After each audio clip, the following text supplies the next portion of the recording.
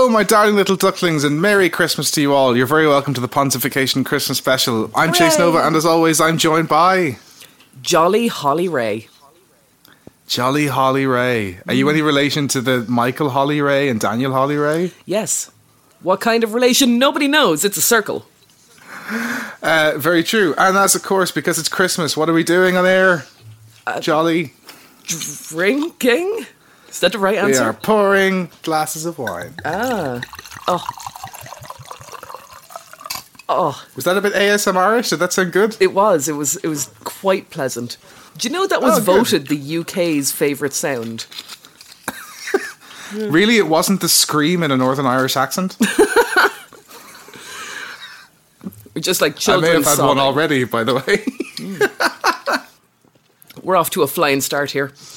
We are off to a flying start. Before we do, we need to make sure we get paid, so we've got some Christmas sponsors. Let me just get some wine in to lube myself up for the capitalism. That's it, Chase. Drink your shame. Oh, yeah. On this, the most festive time of year, Pontification is brought to you by Car Antlers. Have you ever wondered why such moronic figures as the Healy Rays tend to make it into government?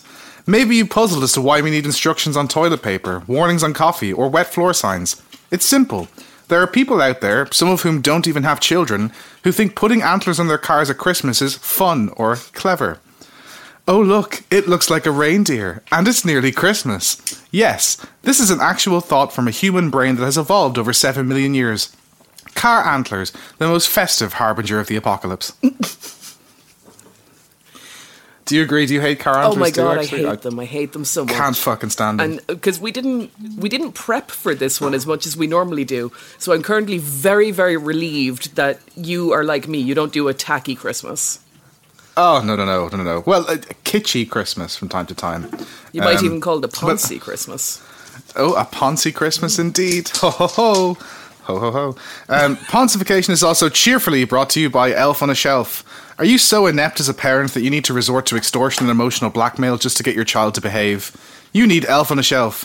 Instill a sense of paranoia and fear into your child that will serve them well into their 20s, when they'll probably have to fight off strangers for cold soup in the Colosseum.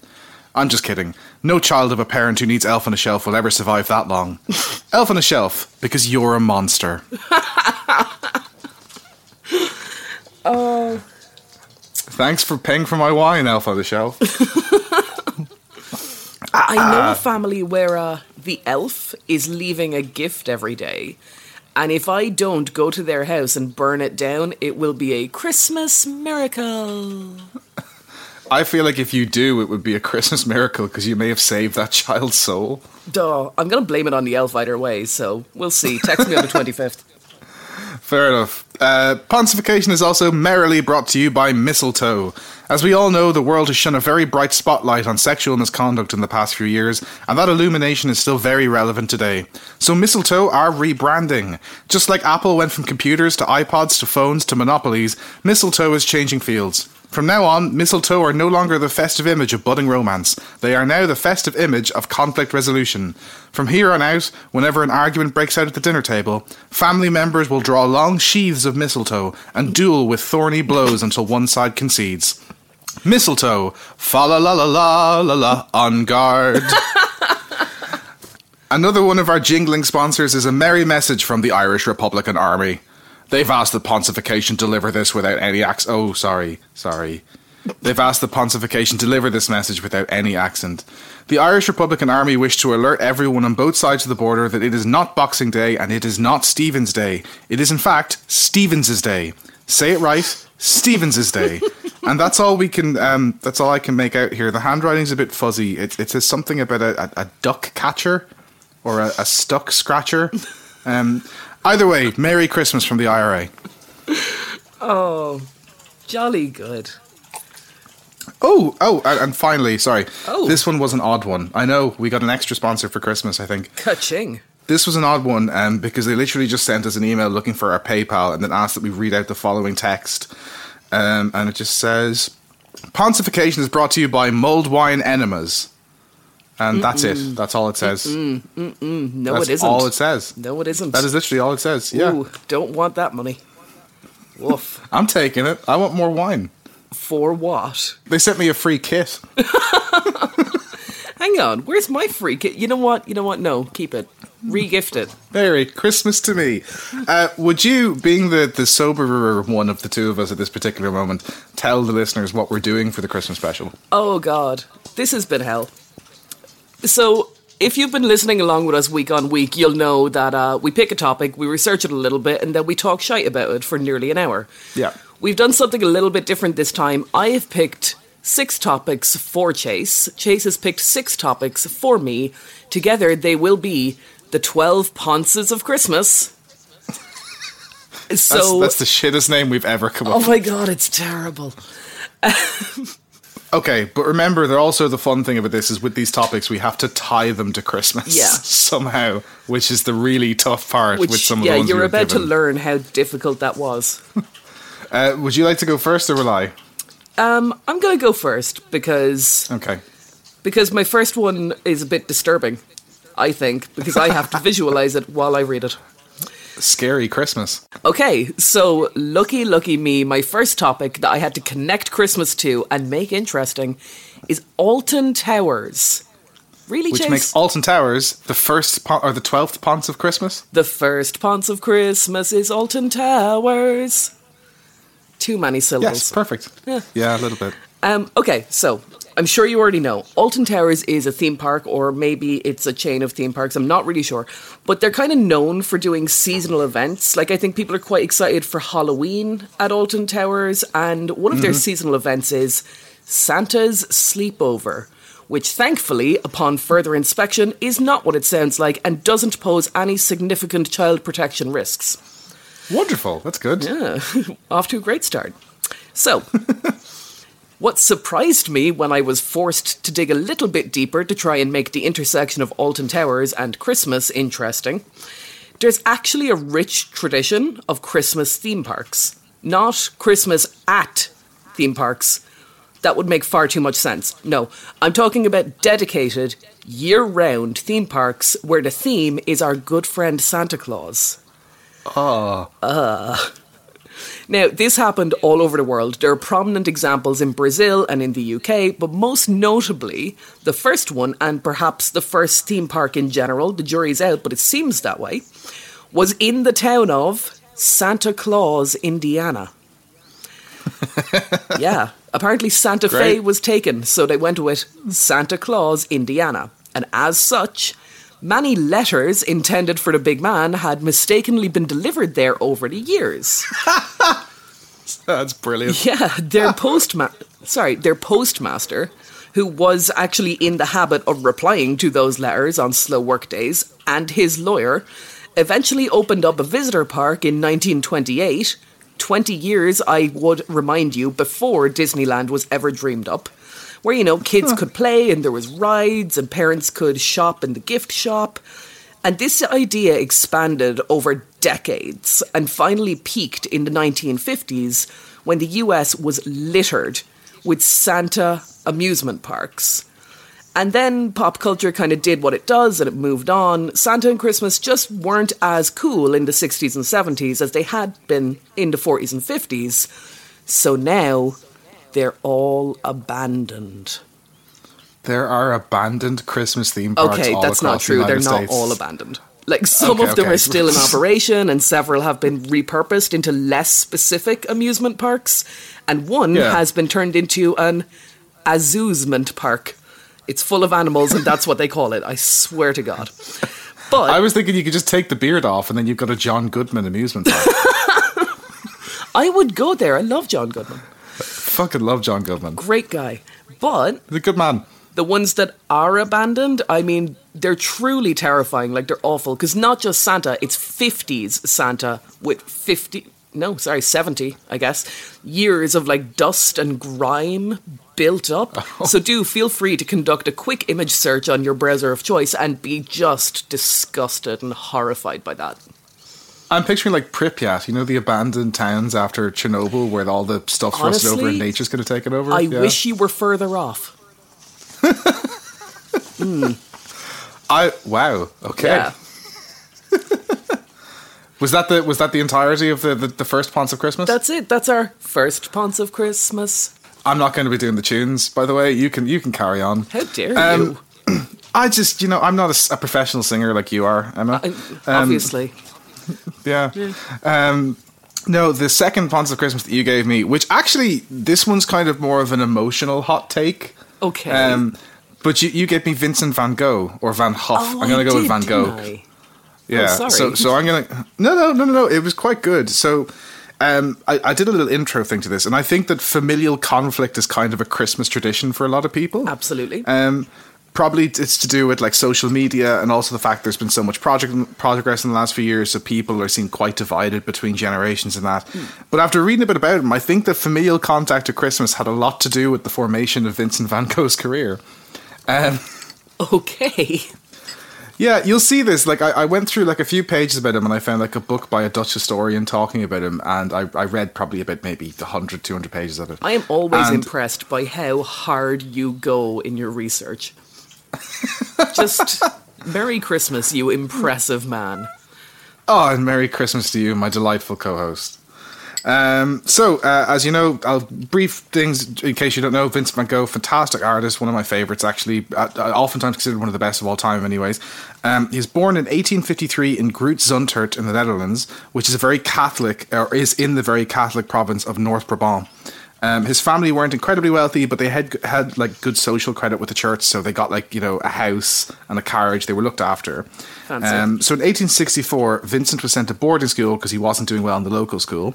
He hated it, and during the Christmas break, he went home, got in a fight with his dad, and asked to stay home. And in response, they sent him to a different boarding school. So that's one argument with his father at Christmas, and we're only the start of his life. He's noticed as being deeply unhappy and feeling abandoned. He then returned home 2 years later in Christmas 1867. So at this point, he is, 14? Yeah. He returns home on Christmas Day and gets into another huge argument with his father because his father felt that his life was directionless. And, weren't having that at the time, Catholic family in the Netherlands. I mean, my Catholic family feel that way about me too, and I don't think they're having it in 2020, so I'm with you, Vince. Emma, Google Maps thinks I'm directionless. Eventually, he got a job through his uncle in an art dealership, which he finished training in 1873, and he moved to the London branch for a few years, and he was happy there for a while, but he had this kind of romantic interest in the landlord's daughter, and she rejected him. And then he returned home again in Christmas 1876 and got into another massive argument with his father about his directionlessness. So he took a job in a bookshop for 6 months near home, and yeah, he couldn't fucking stand it. He spent the day reading and translating the Bible and decided to study to be a priest. So he takes numerous exams, not really having much success, but does take a missionary post in Petit Wams in Belgium. And it's notable that while he was working as a missionary there, he gave up his comfortable lodgings to a homeless man to show support for his congregation. Oh. He was a really kind guy. He just let homeless people sleep in his lodgings, and then he went out in the street to sort of show support for them. That's lovely. I just thought it was quite sweet, deserves to be mentioned. He again returns home in Christmas 1879, and his father grows so frustrated with his son that he tries to have him committed to an asylum.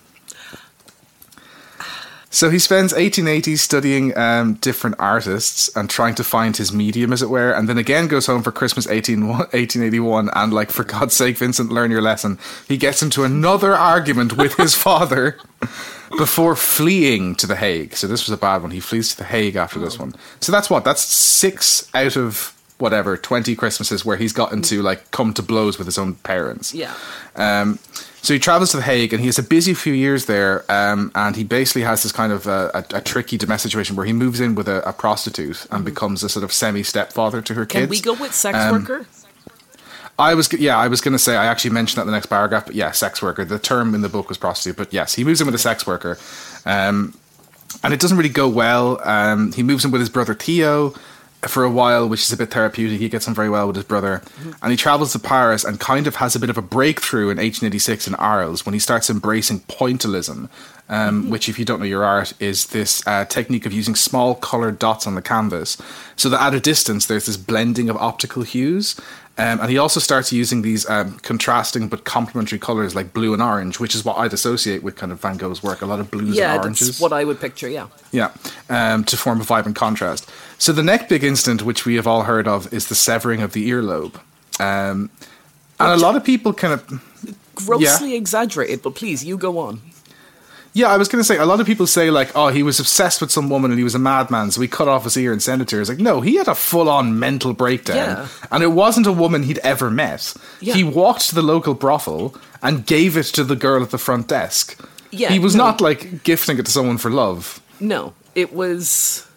Yeah, it's been grossly exaggerated. And to be honest, I don't like the extent to which people tend to paint our buddy Vince to be kind of a sex pest when he wasn't. He was just a person in deep turmoil and struggling and needed help and support.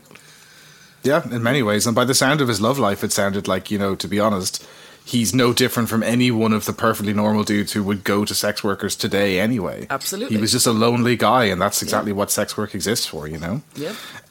So yeah, he's that incident happens around December of 1888, and that year he spends Christmas in the hospital. Mm-hmm. Now, this is kind of close to his last Christmas. We're coming up to the end of his life. But for this Christmas, his brother, after hearing about him being in hospital, rushes down there to see him and spends Christmas in the hospital with him, comforting him. But this is probably the first Christmas with a family member, at least that I can see, where he actually has an amicable relationship. He has a good time. Oh. He's in turmoil, but he's having a rough thing. So he gets home on January 7th, 1889, to the Yellow House in Arles, and... well, we're into the last 18 months of his life. Mm-hmm. And after one good Christmas with his brother, he paints some of his greatest works of all time. He paints Starry Night, which is obviously just iconic. At Eternity's Gate was during this period as well. Mm-hmm. And he literally just produces beautiful work after beautiful work. And unfortunately, we know how it ends. Yeah. He ends up committing suicide in July 1890. But I just couldn't get over how much, like, he has, whatever, like 6 or 7 absolutely horrible Christmases and one good one, and he becomes an artistic... He was already an artistic genius, but he just goes into overdrive, and then that's how he ends. And I just thought that was really cool. It's disturbing, it's sad, but it's really, really fucking interesting. Well done. I would have considered myself like a fan of his work. Actually, we have a print of Starry Night somewhere in the house. It's upstairs. Yeah. I say that as if we have a huge house. We don't. I didn't know any of that. Thank you so much. What a spectacular Ponce of Christmas. That was not one of the worst ponces you gave me. In fact, I put the best ones first because I knew I'd be drunker by the time that we got to the island. I went the other way around and I put the more sensible ones. The more homework I've done, the sooner it's going to come up. Because I'm like, once I'm drunk, like, I'll just shite talk anyway. It'll be grand. Seems fair. What is the third Ponce of Christmas? The third Ponce of Christmas is San Francisco. Ooh. Now, this one is marvelous. Like, this is so special. I think it's my favorite one.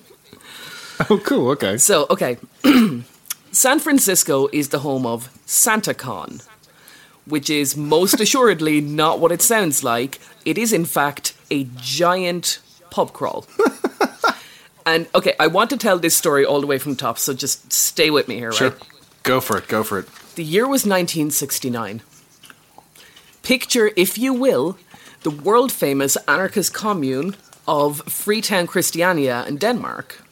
Not in San Francisco. And a group of hippies calling themselves... Oh, God, I hope we don't have Danish listeners, because I'm going to go for it. Solvognen? This sounds pretty good. I don't know. Which seemingly means sun chariot. So they're going by sun chariot. They all dress up as Santa. So now we're talking about an army of around 75 anarchist Santas, presumably on drugs. And they spend several days in costume doing like a performance art storytelling experience where Santa is supposed to learn about capitalism and consumerism, I think was the intention. I think. They were obviously worried that Santa Claus quite resembles Karl Marx. I mean, have you seen them both in the same room? If you like beards and a man dressed in red, boy, do I have a book for you. So, on day one, it starts out and they do like quite a jolly parade and they're all Santa and there's angels in the parade. And like the Danish people are delighted by this. It's really splendid and it's uplifting. By day 4, the Santas were protesting and disrupting. Children are sobbing. Cops are hauling Santas away. It is chaos. But Emma, what does this have to do with San Francisco, you impatient little creatures demand of me? Well, I will tell you, my darlings. Get to it. In the mid-90s, an article surfaced in the US about this particular performance piece, and it inspired groups of people, usually leftist people, who would dress as Santa, and they would cause kind of jolly havoc as an homage, and they took over shopping centres, and they went to pubs and stuff. It was all, it was in good fun. And such gatherings were actually quickly banned in several cities, like New York were having none of it. But the foggy old city of San Francisco, oh no, as per usual, anything goes there. So over the course of the next 25 years, San Francisco continued to home what is today known as SantaCon, as it became increasingly chaotic and evolved into what is today a date in mid-December, usually about 2 weeks before Christmas, where thousands of people dress as Santa and party to severe excess, and they are universally beloathed by bartenders and by residents, and especially by people with children, understandably enough. And this horde of drunk Santas are known for just marching the streets like zombies, hassling women, and they just descend on the city, and basically where they go, destruction reigns. And that went on and on until this year, when sadly they actually missed out on SantaCon because of COVID restrictions. Oh, yeah, this is the first year it's been without it. Sorry, I have heard of it before, but this is the first year they've been without it in 50 years now? Well, it's the first year that it hasn't been happening in San Francisco for 25 years. Oh, okay. Yeah. I just can't, the imagery there, I don't know why. I know they're from California, but I'm hearing Boston and New York accents. Honestly, I'm hearing Santa's punching the crap out of each other, hey, I'm going to kick the fucking crap out of you, buddy. I love when you do accents, because I think you think you're good at it. I've heard I'm quite good at it. I'm not very good at Boston. I can do you're from Boston. That's how that sounds. You're from Boston. And then New York is a bit more darker. You get away with that. My New Yorker friend recently tried to teach me an assortment of American accents, and the only thing I learned to say was, Mark parked the car. Oh, Mark parked the car. Mark parked the car. Yeah. You want a cup of coffee? I get you a cup of coffee. I gave my daughter a quarter. The one I'm pretty good one is Minnesota, actually, which is just whenever you're talking to someone, they go, oh, you betcha there. I heard they were having some tough times up in Fargo, actually, yeah. Oofta, that sounds like a tough one, friend. That is actually quite good. Well done, you. Look, I told you I thought I was good. There you go. You've won me over. What number ponce are we at? This is 4. This is 4. What cool. number glass of wine are we at?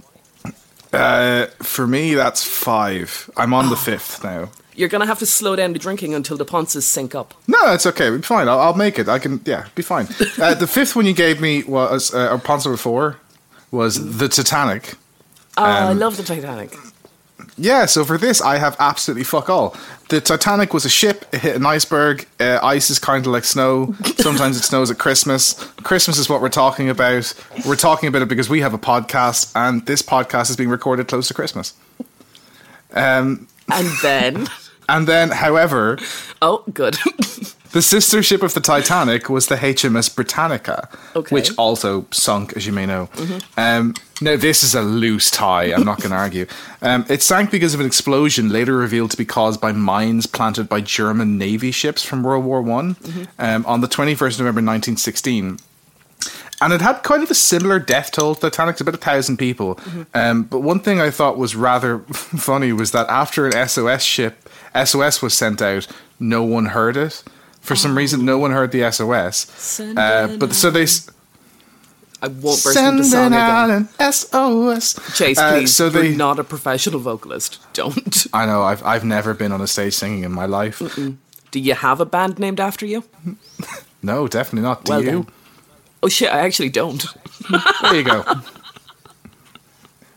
Baba Booey. Hey. Boom. So after that, basically, the Britannica's gone down. They have more lifeboats because of the Titanic. They kitted it out. They were ready for it. I mean, good. So they sent.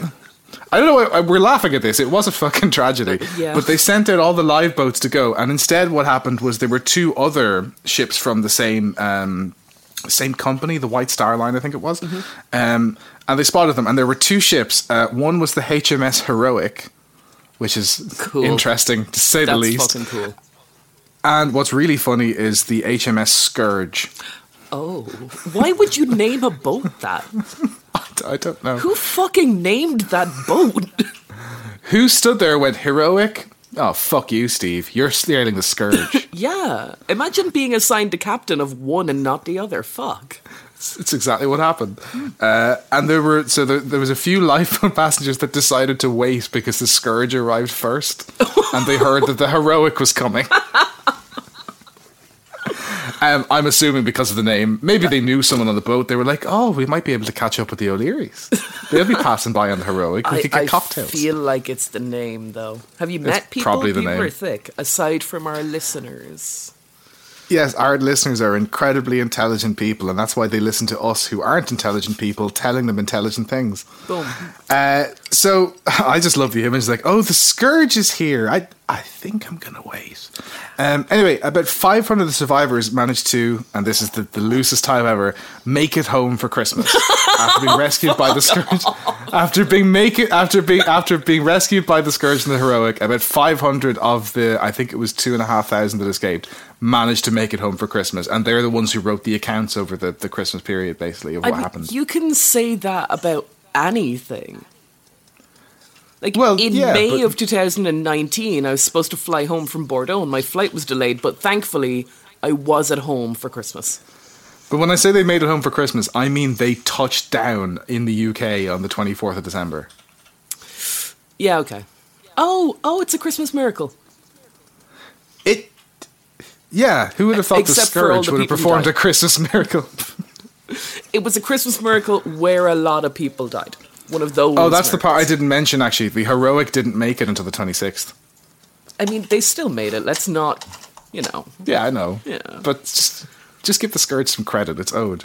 That's all I got for the Titanic. I'm sorry. That's all I got. Given where that started and where it ended up, I think you fucking nailed it.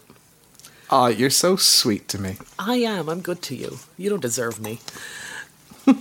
Number 5 I don't deserve was anyone. of similar difficulty to the Titanic. I'm not going to lie. Uh-huh. So the 5th Ponce of Christmas is tires. Thanks, Chase. I remember writing this one and being like, this will be fun. Have you, did you try to look this up?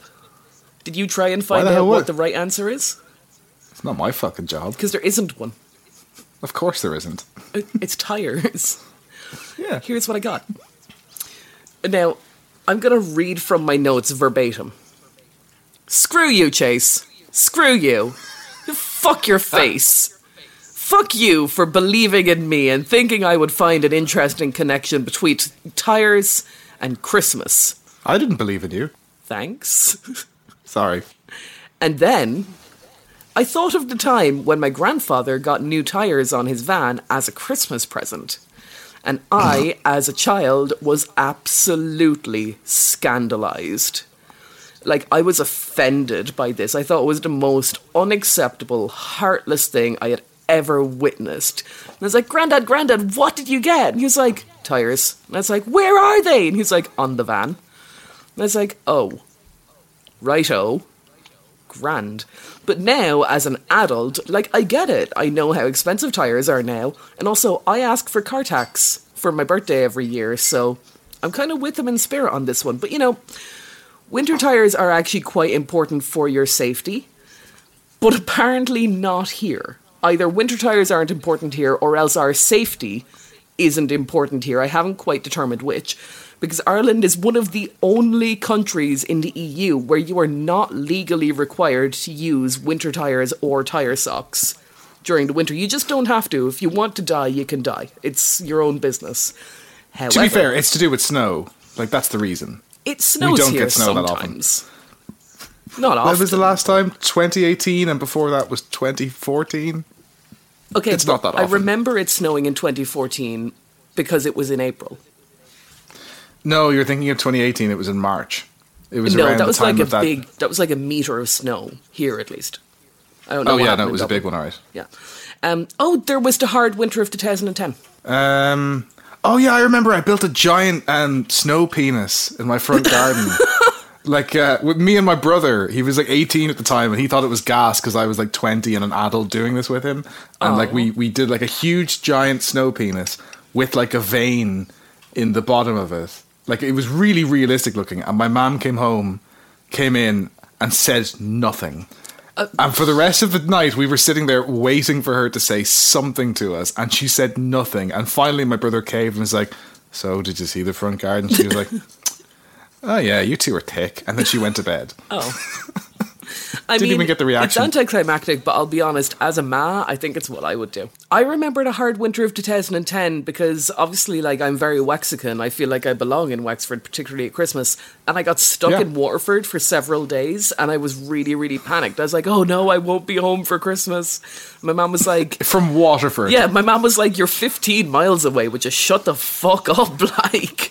You could walk us. Oh, not comfortably though. Not on snow anyway. No. We do, however, in Ireland have a rule saying that snow chains are only to be used when the road has a full covering of snow or ice. Because apparently, people got wind a few years ago that snow chains were a thing, and they just kind of went for it. You know, they got excited about the idea. And that's not ideal in a country where the roads are already all falling apart. Yeah. And also, we very rarely get a full covering of snow or ice. Again, like, we've just been through it. Neither you nor I can really remember a full covering of snow or ice on the roads outside of, 3 or 4 times? No, not at all. And, like, the other thing is, like, snow chains, rather, they will destroy your fucking car. Oh, yeah. If you haven't balanced your wheels properly, you just decide... Because I imagine someone Googled it and was like, oh, this will be fun, and this will help, and put them on the evil website. Yes, exactly, and destroyed their car, probably. Probably. I have snow chains for my shoes, actually. Interesting. I tried the tennis racket thing during the hard winter of 2010, and they're bullshit. Fantastic. It doesn't work. Okay, well, it didn't work mine for worked me. perfectly. Really? Saved me from, like, they have little spikes in the bottom, and then you, like, into the ice and snow as you walk. Oh, no, mine were just perfect. regular tennis rackets. Oh, no, Jesus, no, Duct that's not taped going to to a work. pair of wellies. Fuck off, I was in college. I had no money. That's like Wallace and Gromit. That's what they did when they... To be fair, I think I was drinking then too. So that's as far as I got. And then I found 5 different instances of tyre technicians who died in various mishaps while changing cars over to their winter tyres. And that didn't feel very Christmassy. So unlike Chase, I avoided the story where a bunch of people died. Thanks for that. No bother, hon. I mean... Are you very good? I didn't do your research for you. What's the 6th Ponce of Christmas? The 6th Ponce of Christmas that you gave me was... oh, shit, I better get more wine, because that's now the 5th glass, and now I'm on the 6th Ponce. Hurry up. Oh. I'll get to work. Friends don't count glasses of wine. It's like when you're doing a recipe, you don't, like, listen to the measurements of how much cheese to put in. You measure that with your heart. Don't tell me I need less than a bulb of garlic, because I need the entire bulb. Yes, entirely. Every Jesus time. Christ. The 6th Ponce of Christmas. It is the 6th, right? It's the 6th. It's the 6th. Toothpicks. Toothpicks is the 6th Ponce of Christmas. This one was really fucking easy. I got it in one Google of toothpicks Christmas. It came up, so it wasn't too bad. I really hope you got the thing I was thinking of. Let's hope I pronounce it right. If I did, is it Christingle? Close enough. I wouldn't have gone so Sean Connery with it. It's German, isn't it? So it's probably Christingle. I've only ever heard it discussed by British people. So they said Chris Tingle, but let's go with Chris Tingle. It's a bit more, exotic. Chris Tingle just sounds like you're having a diddle with Santa Claus. That's what I like about it. Tingling. That's the I saw mommy kissing Santa Claus and then she dropped the hand. That's the hidden third verse. Oh. So this was fairly simple. Christingle means little Christ child, and it's a celebratory object in Moravian Christian denominations. Mm-hmm. It is made using an orange, which represents our planet, the world, etc. And they push a candle into it, representing Jesus, the baby Jesus, as the light of the world.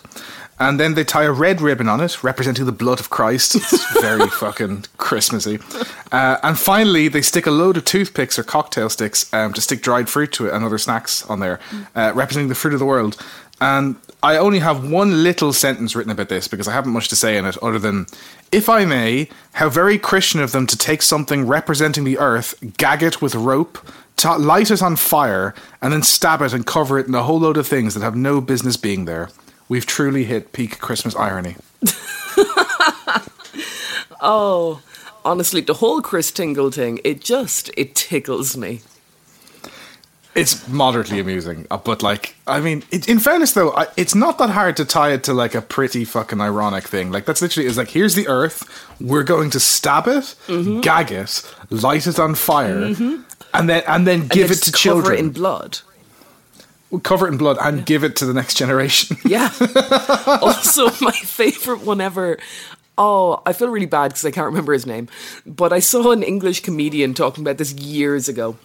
And he was talking about how he did Christingle, at his church, and they didn't have dried fruit, so they put dolly mix on the toothpicks, and so children were like eating their Christingles as they walked up the aisle of the church. I was thinking it's like a great way to. It's like the way they say in Hot Layers all those fake ads in American candy, like, oh, they're putting razor blades in your apples, and then they're like putting toothpicks to injure the children. Yeah. That's my thing. Like, what happens if a kid? Because they carry them up the aisle of the church. What happens when they fall, holding a spiky thing on fire? Yeah. Oh Jesus. I mean, it'd make for a hell of an interest. Like, if you didn't have snow in your country, the snowball fights would probably be a lot more interesting. If you're doing Christingle. We do a Christmas Eve Nerf war in our house, so you're not a million miles off. Ah, jeez, I'm coming into your house in Christmas one of these years just for the Nerf war. Then I'll fuck off home. 2021, you are more than welcome, but I can't cook, so there's that. That's fine. Don't worry. I'll cook. Excellent. I'll bring things. Great.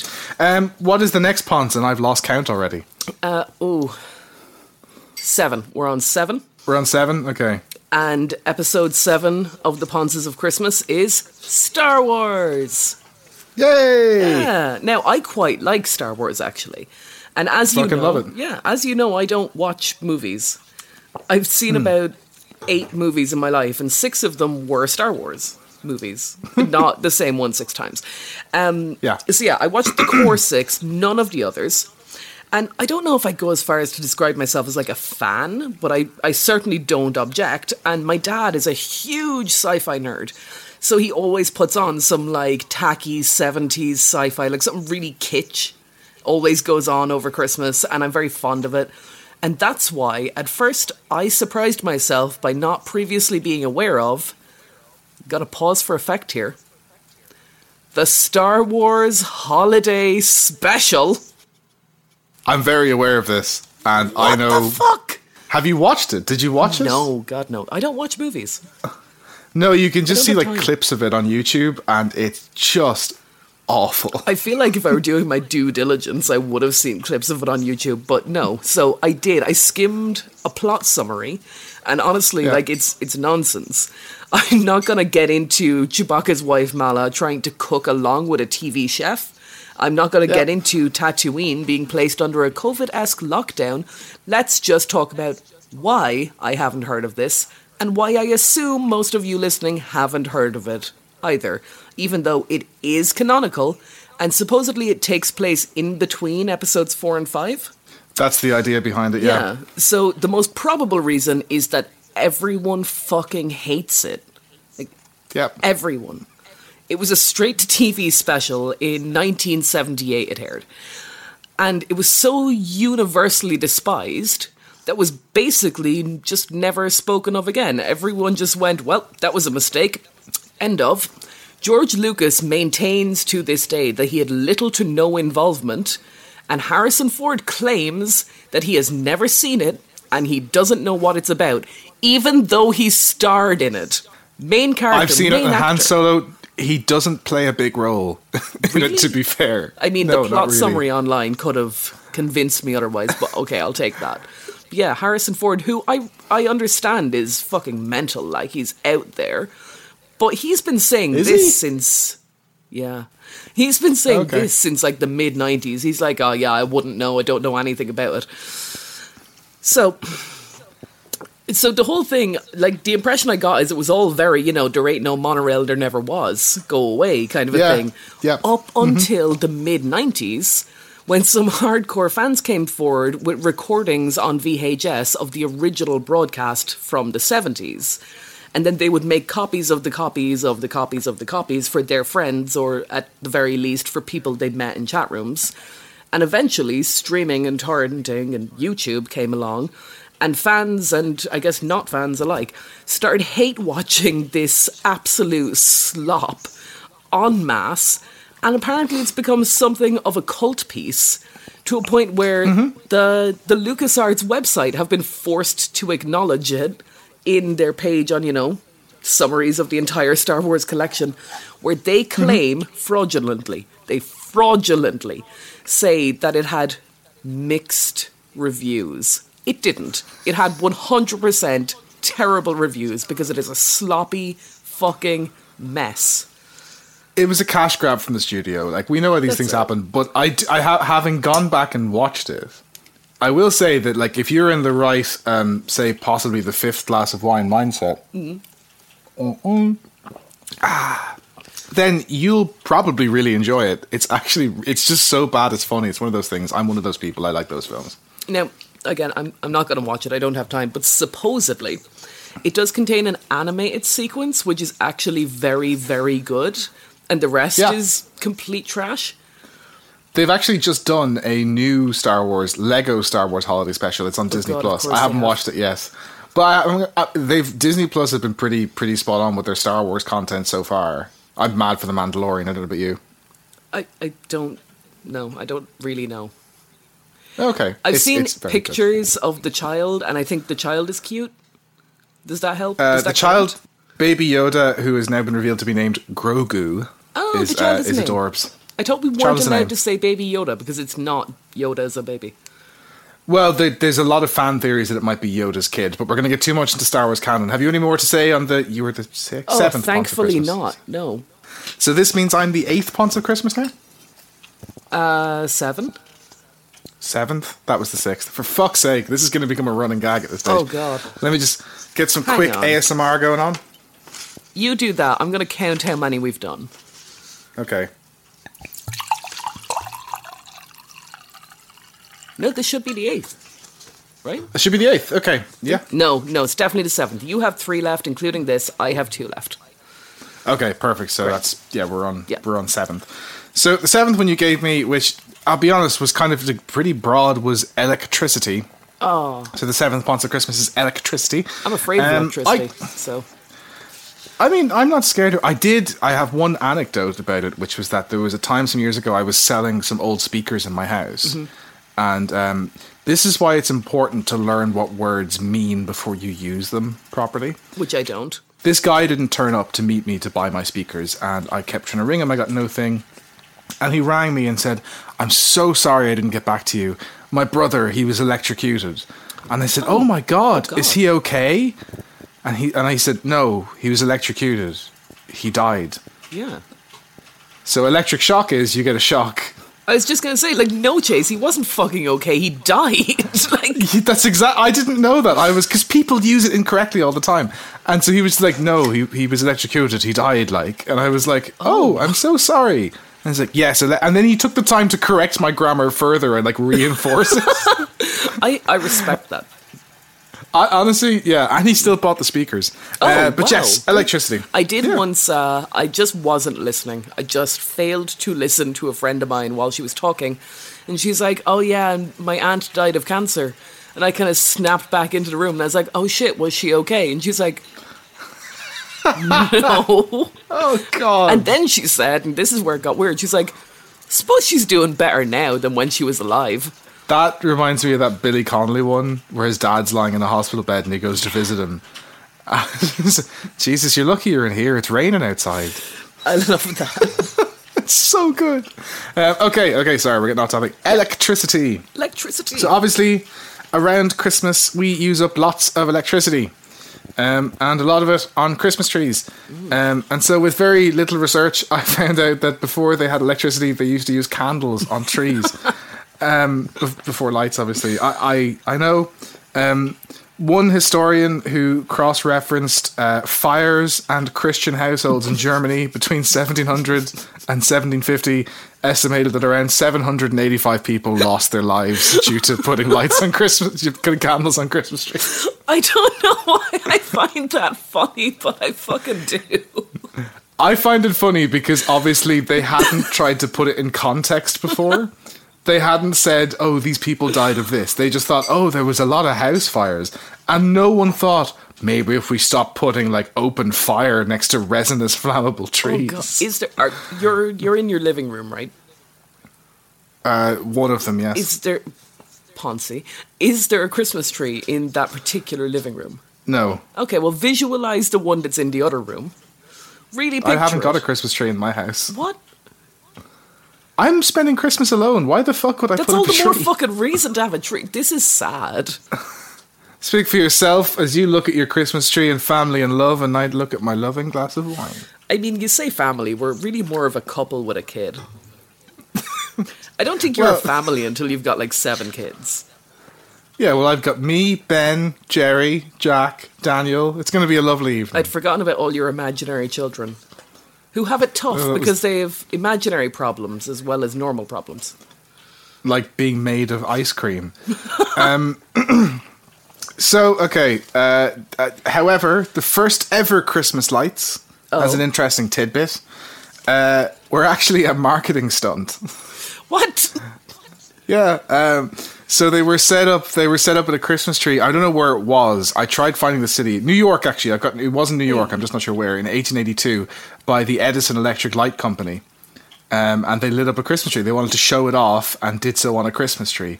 Now, unfortunately, Thomas Edison, as you may know, is a ruthless. He was a bad asshole. Man. He's just a bad fucking man.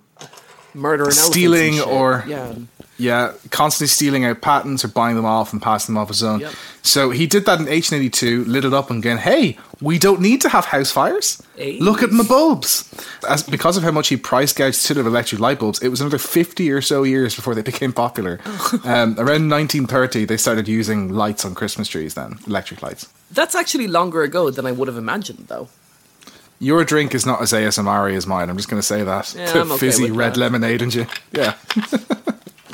That's the entirety of the 7th Ponce of Christmas. Would you like to grant us the 8th, please, Emma? Okay, the 8th Ponce of Christmas, you may be surprised to learn, is Nicolas Cage. Oh, I've been waiting for this. Now, I don't know about you, but at Christmas, I like to make the stuffing that has Nicolas Sage in it. Uh-huh. I'm really sorry, I had to. I just had to. I was just wondering whether you were waiting for a reaction there because you were not going to get one. No, I wouldn't have expected it. So, now... But despite all his rage, Don't. he is still just a Nicolas Cage. You would be forgiven for assuming that Nicolas Cage has never been in a Christmas film. Because it's not his style, is it? Though, to be fair, now No. nobody, himself included, I think, seems to know quite what his style is. But it's definitely not Christmas. No. And yet, the surprising thing is, Nicolas Cage was in fact in a Christmas film. Now, it's called The Family Man, and we've all heard of it, obviously.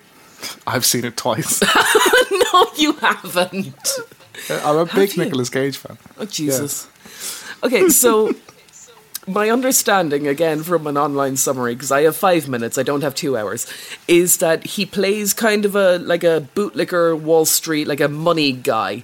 And then he learns the true meaning of Christmas, and also he chases his ex through the airport and they fall in love and they have coffee together. And that's the ending.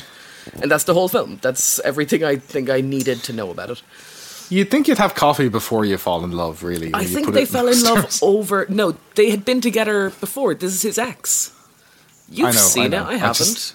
I know, just the way you worded it there, like, they fell in love and had 7 babies, and then they asked each other out for a cup of coffee. It's kind of how it happened in my marriage, but anyway. Oh, your husband does listen to this podcast, does he not? He's here now somewhere. Oh no, he has headphones on and I have headphones on, which again, yeah, pretty much the standard fare. Now, I was surprised that Nicolas Cage had done a Christmas movie based on memes and short clips of him on the internet. But the thing is, it sounds terrible. Like, it sounds like a really shit film. And that's the thing, isn't it? Like, nobody knows whether Nick Cage is a good actor in bad movies or a bad actor in bad movies, or if he's actually a genius and everything he touches is splendid and golden, right? And I don't know. Like, I have not got the vaguest clue. And frankly, I don't care. because I'm not going to watch any of it and I don't want to find out. What I do care about is that Nicolas Cage, the man, is genuinely ridiculous. Like, he's absurd. While filming Trespass, a little-known thriller where he co-starred opposite Nicole Kidman. Have you seen it twice, Chase? I have seen exactly 1 hour of it and I fell asleep. Well, there you go. So what you might not know is he decided that he wanted to swap roles with Ben Mendelsohn after the majority of the film had already been shot. And I want you all to pause and think about that for a second. Like, think about the expense and the inconvenience and the work which would have been involved if he had been allowed to do that. The man is bizarre. Which brings me to my actual point. I think Nick Cage is Santa. That's a bold claim. It's a bold claim, but here's the thing. It's the perfect fucking cover, right? Put yourself in that moment. You're 6 years old. You toddle down the stairs. It's 2 a.m. on Christmas morning. Your parents are fast asleep. Your brother has no idea. He's asleep. Everything's quiet. You creep down the stairs. You walk into the living room and Nick Cage is on all fours and he's barking at your dog because of course he fucking is. What else would he do? Who do you tell? Who's going to believe you? Like, where do you report that? Who do you go to and you go, I came downstairs in the middle of the night and Nicolas Cage was barking at my dog. No one's going to fucking believe you. Nick Cage is Santa. Prove me wrong. The National Enquirer. They would print a 6-page full, like, expose. The Cage pretends to be dog. Would be all over that shit. I reckon you could probably get the liberal.ie to do a piece on it as well, actually. Oh, God, maybe. But yeah. Like, prove me wrong. Get a picture of Nick Cage and the real Santa Claus together at the same time. I don't think I can do that. I will tell you that having watched a lot of Nick Cage's filmography, which is extensive, I'm pretty sure that he's too busy to be Santa Claus. That's his thing as well, isn't it? He'll just do any movie. Yeah, well, he lost a lot of his money, so he now does kind of anything. But he did also buy a tomb because it was tax-free. Oh, I've heard of this. This is a popular thing with people who run dispensaries have had an issue with. I think it's legal at the state level in the US, but it's illegal at the federal level, and they need places to put their money and stuff like that. So there's a growing trend of pot farmers buying graves. Yep. And then selling them. And that's just where they store their money. Yeah, that's exactly it. They just literally... Well, they store their money sort of digitally. They don't literally, bury it and dig it up at a later stage. But, the graves represent value in themselves as something you can resell. That's exactly it. Are we up to the 9th Ponce of Christmas at this stage? 9th or 10th? No, I only 10th, have one 10th. Left. Yeah, I've got 2 left, so that means we must be at This is number 10. Yeah, number 10. This was the worst one you gave me, and so I saved it for last. Was scientific calculators. And I've used them. I wouldn't say I'm a fan. Oh, I like them. There's probably 7 words that I can write on them, 3 of which are safe to show to children. But I decided to do my due diligence and give this a go. I will warn you that this is shocking. So believe it or not, the first ever programmable or scientific calculator was the Hewlett-Packard 9100A. I do believe or the that. HP 9100A, yeah. Designed by Thomas Osborne and Bill Hewlett. Thomas Osborne was a co-worker of Hewlett, and just as it happened, reading about the creation of the calculator, he had this anecdote to share about Bill Hewlett. Mm-hmm. So after they designed this thing, and then a couple of other products, I think, but as a package deal, they managed to make a $15 million contract for these devices to get them out. So huge money, big break for the two of them. And here's what Thomas Osborne writes about Bill Hewlett regarding the Christmas that year. Mm-hmm. I recall one conversation involving Bill, his son Walter, and me at his home, following a review of our upcoming meeting of his foundations board.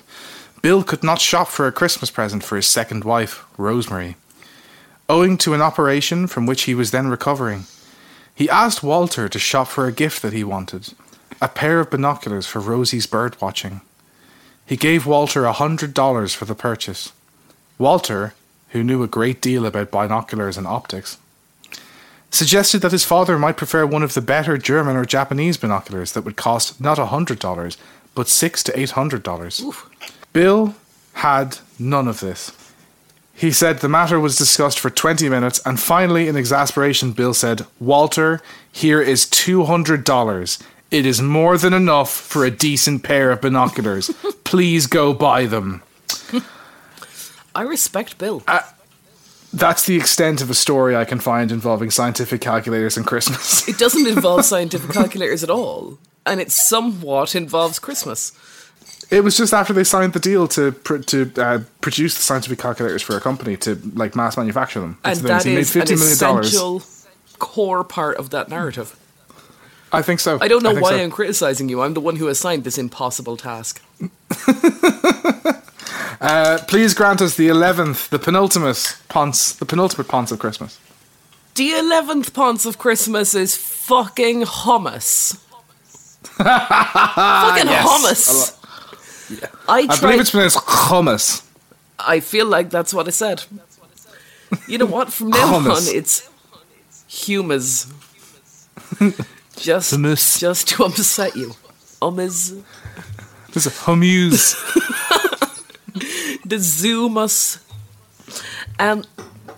I tried to research this, and then I gave up. Ask me why. Why? Yeah, I gave up because I found out that gingerbread fucking hummus exists. And I'm just so angry. Like, I didn't even read the whole fucking article. There were multiple headlines that were like, the internet is divided over gingerbread hummus, or, you know, people don't know how to feel. I know how to fucking feel. I'm not divided at all. I can teach you people. It's wrong. It's an abomination. Don't interrupt me now because I'm on it. It's an abomination. Nope. It's a crime. It's unfair to the good people of Christmas. It's unfair to the good people of hummus. Amen. And it should be illegal. Preach. Why does Christmas ruin everything? Answer me. Why does Christmas ruin everything? Tell me, Chase.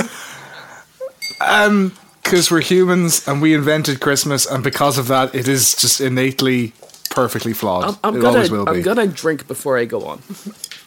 I was gonna say, I'm furious. I picked hummus thinking like, this will get them. It's that easy. You found it in 2 minutes, and I didn't even know that existed. Done. I thought hummus would be tough. I typed it into Google. I was like, hummus and Christmas, and it came up, and I was like, no, fuck off. You know what? I quit the whole fucking podcast. No, just fuck off. No more Christmas for any of you fucking bitches. I feel like I'm cursing more than I ever have in my life, and I'm really enjoying it. Now, have you had gingerbread hummus? I feel like I'll try anything once. That includes heroin. That includes bisexuality. I would try gingerbread hummus once. Hey, I know that story, but let's not tell the listeners. They can hear it some other time. About you on heroin? I don't think that's something we should promote. Well, not much happened. I was asleep for most of it. Now, so no to gingerbread hummus. Have you tried mince pie ice cream? I would hate that. I hate mince pies. Okay, I love mince pies, but mince pie cream is just... It's offensive. Like, it's wrong. Christmas ruins everything. I hate it. I'm really unhappy. Have you tried Christmas pudding pizza? You heard? Oh, no. Depending on where you get it, they may or may not light it on fire.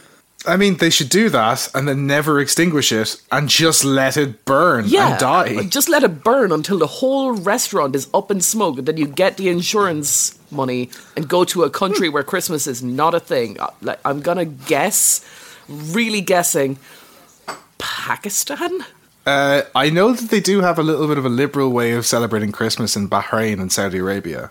I'm not gonna get into that right now because I'm gonna tell you. Christmas dinner flavoured pot noodle. I'd give that a go. Fuck off. I'd try Milk that once. chocolate flavour Pringles. No, that's disgusting. Yeah, fuck off. Wait for it. You waiting? Please proceed. Turkey and stuffing filled donuts. With powdered sugar on the outside, baby. Can I just say, I've never seen one of those. Good. I've definitely never eaten one. I've definitely never been near someone that's eaten one, and yet I can imagine what the fart smells like of someone who's eaten one. I can smell it in my head already. And I'm just like, Christmas already has a fart. Like, there's already a Christmas fart. It's Brussels sprouts. They both look and smell and taste. That's 3. I'm sticking with both. They both look and smell and taste. Do you remember the Beano? Yeah. Do you remember the Beano and the Dandy? And they would draw a fart. That's what a Brussels sprout is. Prove me wrong, internet. I don't know that I can. No, I can't. Is that all you have to say about Christmas and hummus? I believe you started Just off that with. it's disgusting and I hate it. And I don't think I even want to eat like normal hummus anymore. Like, I think the whole concept, it just, how dare you? How dare you? And I get people that are like, it's Christmas, I'm having a great time, San Francisco is overrun with zombie Santas, I can do whatever I want, we're all having a good time, let's ruin everything, but fucking stop! Stop it. Christmas ruins everything. I know you really want to show off your angry side so you can get your own show on Fox News, but maybe we could move on, if that's okay. I want to Would you marry mind? Tucker Carlson. I think you want to get with Janine Pirro. Oh, that is a better option, isn't it? Can I please give them the final Ponce of Christmas? Oh shit, I forgot we had another one, sorry. The final Ponce of Christmas, which I save for last because it's the stretchiest of the stretches that I could put out, which is sunglasses. Because Emma's attitude was, don't you wear sunglasses in the snow? And I was like, no, Not I in the don't. snow, It's in the winter and you're driving and the sun is really low, you wear sunglasses in the car. I just use the visor on my car. I put it down. I don't and I'm like okay. the visor. I feel like it restricts my view. That's fine. Now listen to this, because I think this is the most impressive, loose combining of stories that I've ever done. Right? Okay. One of the first ever brands of sunglasses was a brand called Altieri. They were Italian. Wonderful pronunciation. Go on. Thank you. They were worn by quite a lot of the movie stars of the 1920s, and that's when sunglasses kind of came into fashion, is the early days of Hollywood. In fact, one of the biggest breaks was actually when Stan Laurel and Oliver Hardy were caught wearing Altieri sunglasses outside of a movie shoot, and then people were like, they're wearing them, I want to get them. I find it hard to picture Laurel and Hardy as like style icons. They weren't style icons at all, but remember, they were like the first movies. There wasn't movie stars before these kind of comedies and like Buster Keaton and stuff. What is They it? didn't A exist. trip to the moon? No, that's Wallace and Gromit. No, the first movie. Oh, yeah. I don't know if it's called A Trip to the Moon, but yeah, it's a rocket. It's from the very early 1900s, like 1912, and it's I would have colorized again. guessed, and again, it's pure guesswork, but maybe 1898? It could My be money's even on. before that, yeah. But we're not talking about the first movie. We're talking very briefly about sunglasses, and then about Altieri sunglasses. Now, a famous person I love who wears sunglasses and has a collection of over 250 pairs of Altieri sunglasses is Tom Waits. Oh, really? Yep. I did not know that. And Tom Waits, coincidentally, now believe me, there was a look of unbridled joy on my face when I read about this and checked out Altieri sunglasses, saw Tom Waits, and I was like, Tom Waits has written my favourite Christmas song. Oh, well done, Chase. It's a happy moment. So I'll briefly tell, do you know the Christmas song I'm talking about? No, what is it? Okay. It's my favourite Christmas song, and it is called Christmas Card from a Hooker in Minneapolis. Wonderful. Give us a few bars of it there. I won't give you, I'm going to tell you the story. I can give you a little bit of it at the end, maybe. But it's about a prostitute, sex worker, writing a letter to one of her clients. The first line, delivered in Waits' gravelly tone, is, "Dear Charlie, I'm pregnant. I like this already. Living on 9th Street." It's lovely. And then this sex worker starts to tell this client, Charlie, all about her sad life, that she's pregnant, but she's got a new husband, and he's going to raise the child as if it's his own, be a good father. He plays the trombone, he works down at the dog track or whatever, that's his job, and she says she's going to open a new business, and it's got this wonderful, sad, bluesy, almost Desperado-esque vibe. And there's a mortal line where she says, it's the character, but speaking through Waits. Well, everyone I used to know is either dead or in prison. Hang on. I got stuff in my hands. Oh, God.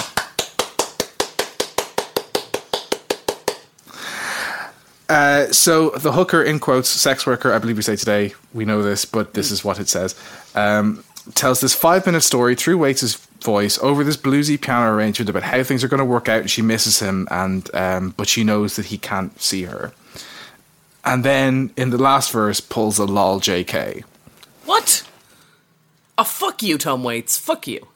No, he tells this wonderful story all about the but picture, this is being read in the voice. Charlie's reading this in his head of this prostitute that he hooked up with, telling like, I've had your kid.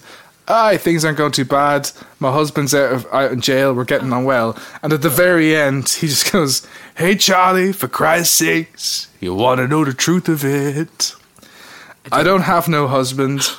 He don't play no trombone. I need to borrow money to pay this lawyer. Charlie, hey, I'll be eligible for parole. Oh. Come Valentine's Day. Wait, how is this a Christmas song? Because it's a Christmas card from a hooker in Minneapolis is what it's called. And he gets it at Christmas. Tenuous on your behalf, tenuous on Mr. Waits' behalf. Oh, for God's sake. Yes, it's damn tenuous, but like, come on, sunglasses, and I somehow managed to get that to a song with Christmas in the title. I mean, that is good going, Emma. I'm genuinely impressed. You took, it was a bit 7 Degrees of Kevin Bacon, but fuck yeah, dude. Well done. Kevin Bacon should have been our 13th Ponce, but Christmas doesn't go on for that long, thankfully. Right. Is that 12? Are we done? That's 12 Ponces of Christmas. Okay. Are you ready for our usual weekly quiz? I'll do a weekly quiz. Do you want to know the truth? Yes. I forgot to write a quiz. Aha. So I've made one up. Now. Aha. Oh. Listeners, I don't know if you know this, but Chase and I are on video call while we record this. I can see him. You can't see him. Show me you throwing away your notes. Throw them. They need to... No. They need to be away from you. My monologue for after the quiz is on there, so I kind of... Okay, keep them in arm's reach, but don't look at them. Yeah. They're upside down. That'll do. What was the first Ponce of Christmas? The first Ponce... This is so fucking vindictive. I know. My first one was Vincent van Gogh, and your one was... Fuck. Oh, he's gonna do it. You can say pass if you have no clue. Pass, I haven't. The first one was Alton Towers. Bollocks. Yeah. What was the second Ponce of Christmas? Vincent van Gogh. Hey! What was the third Ponce of Christmas? Ready Breck. That was none of them. That was the 0th Ponce of Christmas. Final answer, Emma. Ready Breck. It was San Francisco. Aha, yes. The 4th Wonderful Ponce of Christmas. The Titanic. Hey, well done. The 5th. I remember mine. Ponce the 5th was Star Wars? It wasn't. No, it was tires. Shite, Yeah. yes. Number 6. Toothpicks. Okay, I don't know if you're right, but I'm assuming. That's it. Scrabble for your notes, you Christmas bitch. Oh, well done. Oh, but now you've seen the answer. No, well, Number I know what 7. my last two were. Tell me number 7. Was Star Wars. It was Star Wars. Congratulations. Well done. You're doing great. You're playing a blinder. We all believe in you. We're rooting for you at home, Chase. Number 8. Was that Karl Marx? No, that's Santa. Oh, was it Santa? No, that's Santa. Final answer. Ready Breck. Wrong. Number 9? Why are you doing this to me? Because I'm a cunt. Are we allowed to say cunt on a podcast? No, that's fine. You can write in a book. You can say it on a podcast. I have no fucking idea. Hang on, I need to get wine. Very important that I get wine. Do you want me to tell you, or should we just move on from here? Pass. Yeah, go on. It's Nicolas Cage. Nicolas Cage. Nicolas Cage. That's Despite all my rage, I am still just a Nicolas Cage. Fuck, I love that song. No, that's song. not right. Yeah, no, it is. What's 11? 11 was... Hang on, we just did 9. You didn't ask what was 10. What was 10? 10 was scientific calculators. Oh, so it was. What was 11? 11 was hummus. Very well done. What was 12? It was Tom with sunglasses. It was Tom's sunglasses. Hooray! Yay! I feel like that was maybe-ish. I think you got maybe 10 of them right. I at least got 6. I'm pretty sure I got 6 No, I think you because got I knew 9 my or own. 10. I'm giving you a B. A score of Christmas out of 12. No, I'm giving you a B. A B. B in your Christmas exam. Let your mammy know. Well, you know what? Don't bother. I'll send a letter. thank you. Could you please tell her that I'm not on detention anymore? She won't let me out of this room. I've decided to put you on report, actually. So, there's that. Wonderful. Can I please have permission from you, Emma, to give us some final words on this, our Christmas special? Is it going to be one of those monologues that you do? I feel like you're kind of asking yourself because you know I have to say yes. I mean, it is Christmas. Go on, so the Tiny Tim of comedy. Do as you please. And monologue. So this has been a different podcast in that we're both likely pretty drunk by now. In reality, probably more so me than Emma, but anyway. But I think it's important to be forgiving of yourself for these little overindulgences during the holidays. Christmas is a stressful time, especially if you're short on money or entertaining your whole family. And allowing yourself that extra mince pie, that cheeky sherry, the naughty hit and run, or the secretive extra puff of the crack pipe is very important. This year actually marks the 26th anniversary of me not getting a Stretch Armstrong. But my memories of Christmas are plentiful. From the time I got a concussion on Christmas Day, the time the wrong granny came to Christmas, the time the turkey ate the dog, the time the ham went missing, or the time we lost my good friend Jeff through a misunderstanding of the lyrics to Chestnuts Roasting on an Open Fire. I'm an adult now, and these memories are wonderful to look back on, but Christmas is a time for the kids, really. Some people have zero restraint in purchasing their child the moon and the stars for Christmas, and I just think that's wrong.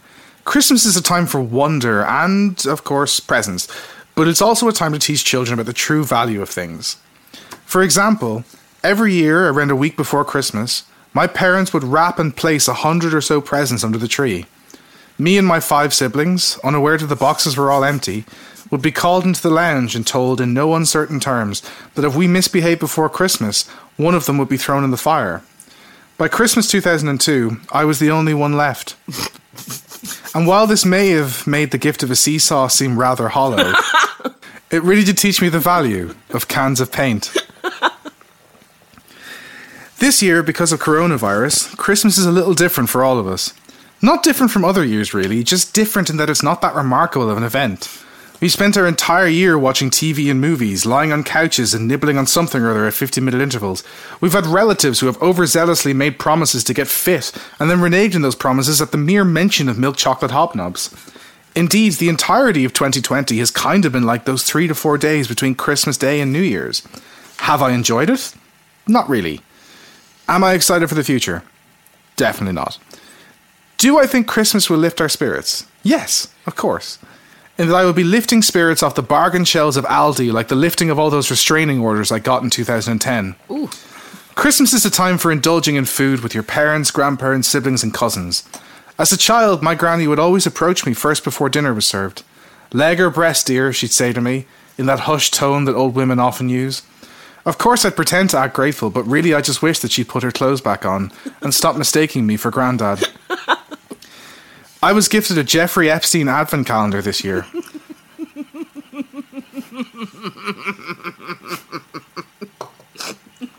You done? No. Is this your best monologue ever, or am I a bit pissed? It's great. Keep going. I was gifted a Jeffrey Epstein advent calendar this year, and unfortunately I forgot to place it on my wall in time for Christmas. But luckily yesterday, when I went out for a few minutes to do some Christmas shopping, I came back and it had hung itself.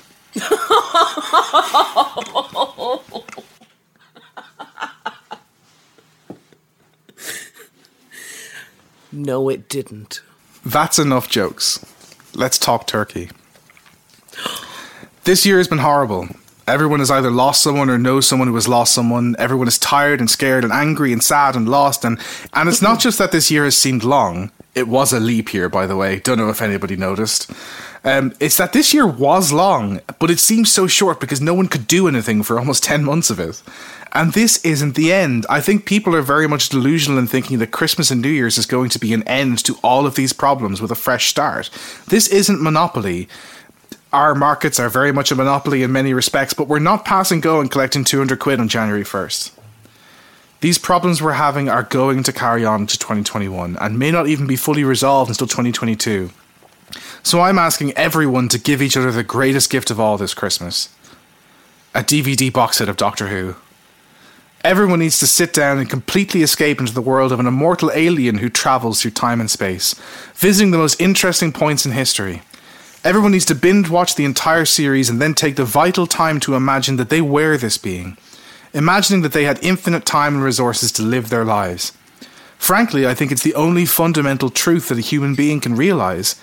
In understanding what your mindset would be once you truly have everything, you can fully understand who you are, what you want, and who you love. And if you wanted to make it through the next year, self-awareness is going to be the greatest ally you have in coming out the other side. As a lifelong fan of the series, I've come as close as I can to answering all of these questions. Who am I? I am Chase. What do I want? A Stretch Armstrong in 1995. And who do I love? Well, after a year of hard work, I think I love me. And there are other people I love, and I'll try to make sure they know that every day for the next year. But really, loving yourself is the only way you'll ever be able to love someone else the amount that you think they deserve. Yeah, you're grand. So let me say this with as much clarity as I can. Fuck 2020. Fuck this year with all the passion and fervour of me eating a whole turkey alone on Christmas Day. And make sure you have a Merry Christmas, because you deserve it. Me and Emma, we're going to take a couple of weeks off for the holidays, and you all should too. We'll talk to you in the new year. Do we have a few weeks off?